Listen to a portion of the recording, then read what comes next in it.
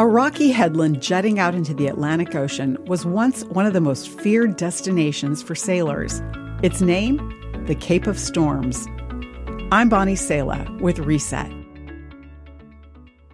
Located at the southern tip of Africa, countless ships have sunk in the rough, unpredictable storms that batter the Cape.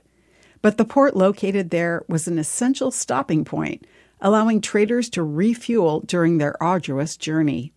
So terrible was the Cape of Storms' reputation that a wise man finally decided to change the name to the Cape of Good Hope.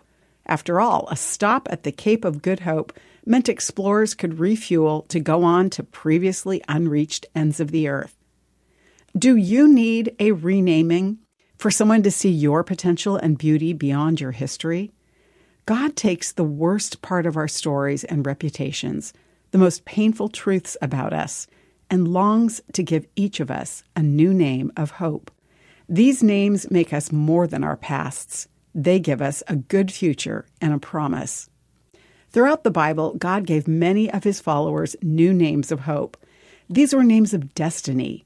The Bible book of Isaiah says, "You will be given a new name by the Lord's own mouth. Never again will you be called the forsaken city or the desolate land."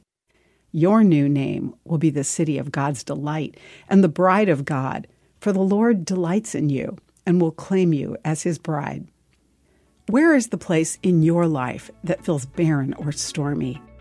Ask God for your new name and the promise of hope he wants to give you. I'm Bonnie Sala with Reset.